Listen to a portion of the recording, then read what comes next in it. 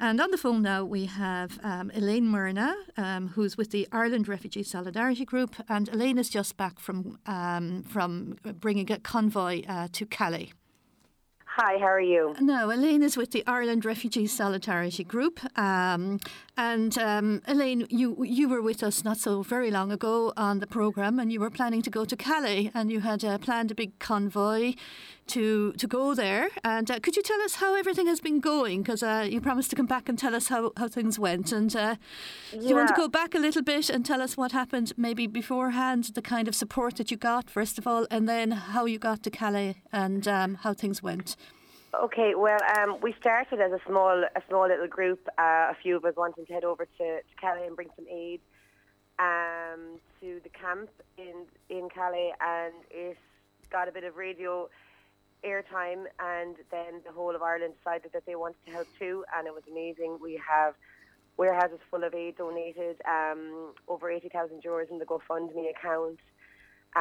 So then we ended up going over with a team of 53 volunteers in the end, with 3 trucks, 6 vans and a bus full of people, with a medical team, a building team, and lots of able bodies for litter picking and distributions and lots of different ways to help out over there. So it was very, very successful. Absolutely extraordinary support, wasn't it? Yeah, that's like really amazing, you know. Yeah, and you actually had a bus of a medical team, you had a building team, and you had 53 volunteers that went. Not mind all the people who helped beforehand. An extraordinary support. Well done on that. Thanks very much. So tell me about the journey there first of all. Okay, well we went by boat. We went from Rosslare to Cherbourg, and then drove up to Calais. It just kind of avoided England, made it a bit easier getting on and off boats, you know. Mm-hmm. So, that's the route that we took. So it's a long old trip, but it was fine. It gave the team a chance to kind of bond and get to know each other. So we arrived there then on the Friday evening, I think it was, and into the camp then on the Saturday morning. So we started off in the warehouse with our trucks and our vans, with our building supplies and our medical aid and our clothes and everything that people had given to us, or as much as we could bring of what people had given to us. So then we headed into the camp. Myself and Tracy and a couple of the other girls headed into the camp at around, I think it was around 9:30 or 10 in the morning, where we were it was a baptism of fire really. We headed up from the warehouse into the camp. We hadn't reached the camp yet, and we came across what seemed to be like police checkpoints or kind of a blockade of some sort. There was a bus full of what we realised then was refugees. No idea where they ended up. That was a police bus that they had all put them into. Again, like I said, we have no idea where those people ended up. We were told to turn back around the slip road. We went back down. And as we did this, there was a couple of people from the camp that were crossing the road in front of us, 2 women in particular, and they had just gotten over the kind of crash barrier at the side of it, and the police drove up with their van and pulled down the window and pepper sprayed them in the face. And they were just standing there, is it? They were just crossing the road. They had just gotten over to the other side, and they pepper sprayed them, which we got on video. So that's up on our page. We're trying to spread that. And was that common? Did you see that a few times, or? Well, it's common, but it's rare to get it on video as blatantly as we did. Yeah, it was very, very rare to get it on video. The way we got it, we happened to have Isolda and Rachel in the van with us, who were our communications team. So she had the camera rolling, and the police showed us that they had theirs rolling as well. But like I said, we weren't doing anything illegal, and it seems that, you know, I can't see any lawful reason for them to have done what they did, but they did. So anyway, we went into the camp. Yeah. Then after that, and I don't know how to describe it. Met by the most amazing people in the most dire circumstances. Really, is the only way to describe it. We came in the entrance where the family area is. So the first person I spoke to was a lady called Iman. She was there with her little baby sitting on her lap and her little boy playing on her feet, 3 years of age. They were there after a food distribution, and he had a little box of Cheerios, happy out. So they had just arrived the night before. Her husband he arrived onto us there then a few minutes later. They had stayed in a tent that two guys had allowed them to share with them. So yeah, that was our first encounter. And how many people are in that camp now? At the time we were there, about 4,500. But I mean, I just read a report yesterday that they believe it's risen to 6,000. It could have been close to that when we were there as well. There was newcomers coming in all the time. And what are the logistics like on the ground? Like, how is food distributed, for instance, and how did you work with local organisations or? We worked very closely with the local organisations. Like, I wouldn't ever recommend just rocking up with a boot full of stuff and opening it up. You know what I mean? It's going to lead to unrest. It's going, you know what I mean? Yeah. These are people who are struggling in general. They're finding themselves in an awful environment, and you know, if you have people coming up and they're just opening their boot with no organisation, no experience, you know, not knowing the politically correct way to do it, then it leads to tension. So we work closely with L'Auberge de Migrant, who are an NGO over there, and you know, we took the lead from them. So where they wanted us to go or how they recommended we did distributions, it's exactly how we did it. You know, we didn't do it off our own back. You know, like say, there's a tent as you go in along, that's kind of for newcomers, which, you know, it's run by a UK group, and they have tents and sleeping bags and blankets in there. So anybody who has just arrived on, they give them they give them a tent and they give them a sleeping bag, and they're told to go find a spot to pitch their tent. And that's, you know, I found the people who had just arrived very hard to deal with, in the sense, not in a personal sense for me, because they just, when they reach the camp, they just are in shock.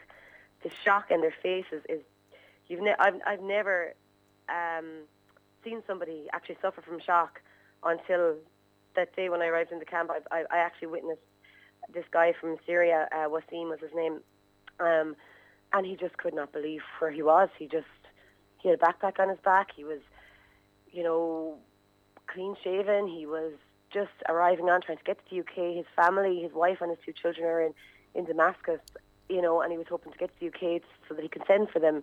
And next thing he realises, he's at a dead end with 18 million euro worth of razor wire fencing surrounding him to stop him from getting to the UK. And the shock was just hard to comprehend, and to witness it and to look at it in someone's face was very difficult. Yeah, it sounds absolutely extraordinary. I mean, you can just imagine yourself arriving in a situation like that, and it's just beyond our comprehension, really. It's completely. I said it, I put up a post, you know, there's no way you can understand it until you spent a day in that camp and spoke to people. You know, I have another friend of mine over there now, and he messaged me there yesterday, and he's normally a very strong, positive guy, and he's just kind of down in himself, obviously.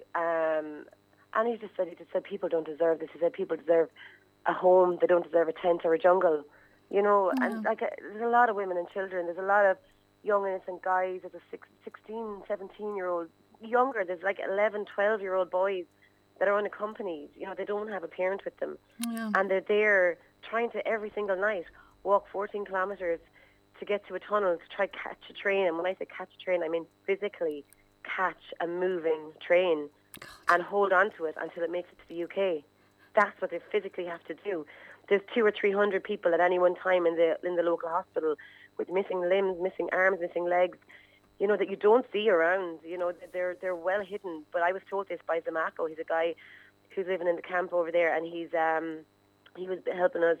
We actually provided him with supplies, with a generator and tools to build a small hospital on the camp, and we were driving with him in the van, and I was in the back sitting beside him, and he pointed at the hospital and told me, he said, there's 200 or 300 people in there at any one time, you know, with horrific injuries. You know, I mean, it was reported, one of the guys messaged me to tell me 5 died in the tunnel. What day is today? 5 died in the tunnel. Was it Friday night or Thursday night? And the news reports that there's 1. But I know for a fact that one of the people who died was a lady, and also her child who was with her as she tried to jump on the train, and the 2 of those died, and that's not even in the news. Yeah. I mean, it's just shocking. Like, it's just absolutely.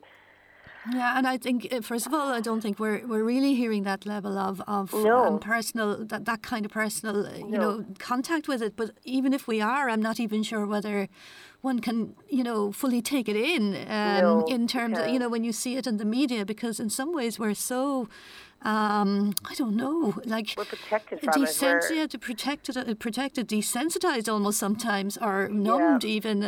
What you're painting there sounds Yeah, absolutely but this and is utterly in horrendous. France. This is I know. in France. You walk in, it's a third world slum. Yeah. It's a third world slum. There's no electricity. There's a couple of taps here and there. There's raw sewage. There's tents that have rocks holding the sides of them down, that have maybe a tarp over them, and they're sitting inside these little tents with a gas cooker, cooking a little bit of dinner if they're lucky enough to have a gas cooker. If not, they have a few little candles for a bit of heat, which is obviously a severe fire risk, for the people living in them. I mean, but at the same time, then the smile, the welcome, I think the first thing that was said to us by somebody with a smile on their face was, "Hello, welcome to the new city."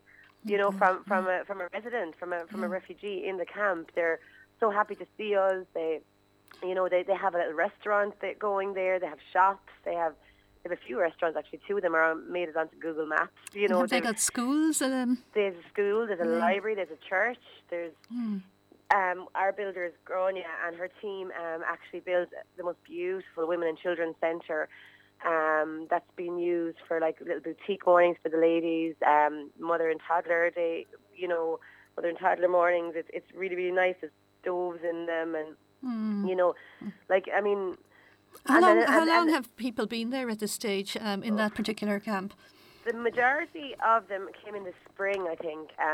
So only a few months. It's not a long time. A lot of them though would have been traveling or moving for a lot longer. One guy, Ahmed, he actually insisted on telling his story. He really wanted to be interviewed, so we interviewed him, and that's up on our page too.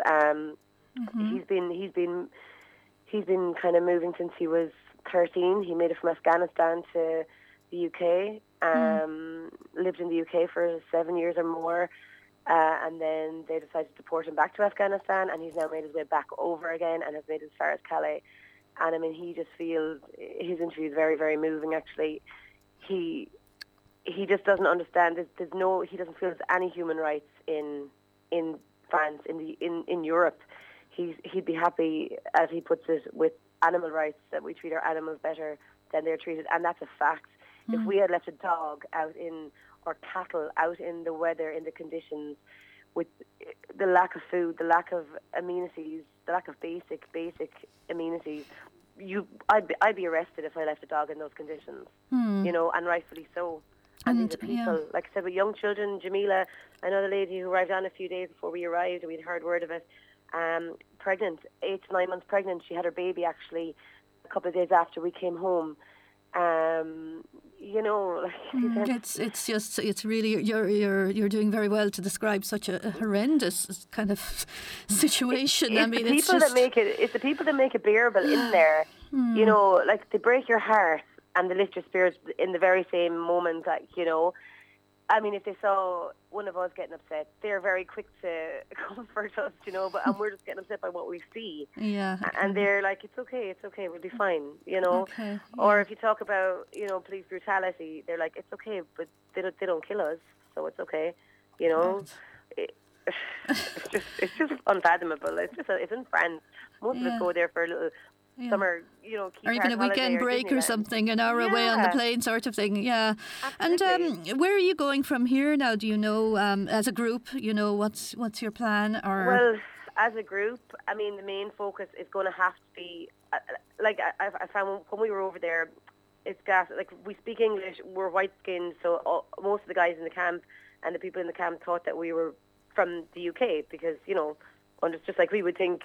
Whatever, Spanish people or Portuguese, it's very, very similar. So they were saying, we'll come to Ireland. And we were like, no, actually, don't come to Ireland. Direct provision is terrible. You could spend years living there, have children there that were born and reared, and then get deported.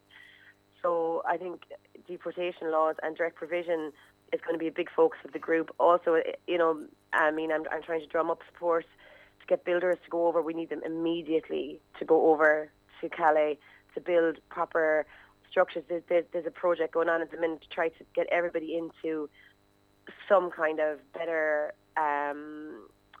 shelter than a tent for the winter. I mean, our winters aren't good here, so a tent wouldn't last a week out in the back garden, never mind sleeping one. If there are any builders listening today, who should they contact, Elaine? They can call me.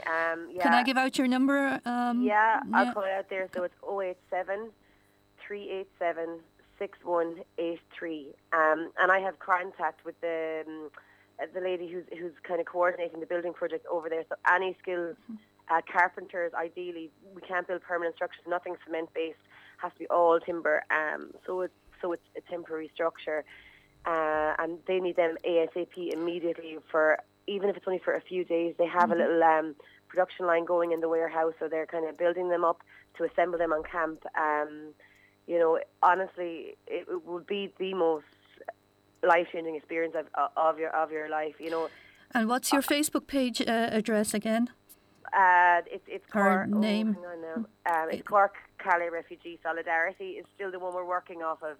Okay. It was the one that we started. But there is an Ireland Refugee Solidarity one as well. But you can find me anyway on Facebook, Elaine Murnagh, MERNAGH. So you could find me and just send me a private message. Could you spell your surname again? MERNAGH. And your telephone number is 087 387 6183. Yeah, so if anybody wants to go over for, like I said, for building is the initial immediate need. It's going to be people. We're looking at setting up at the minute. Our builders are going over. They're going to build a vaccination centre for diseases that don't happen in a first world country, that are going to happen, that are going to kick in there over the winter, unless we get them proper shelter, proper sanitation, which is not really going to, realistically, it's not going to happen. It's the middle of October now. Yeah. We feel what our winter nights are like. So can you imagine it over there? It's going to be really cold as well. Oh my God.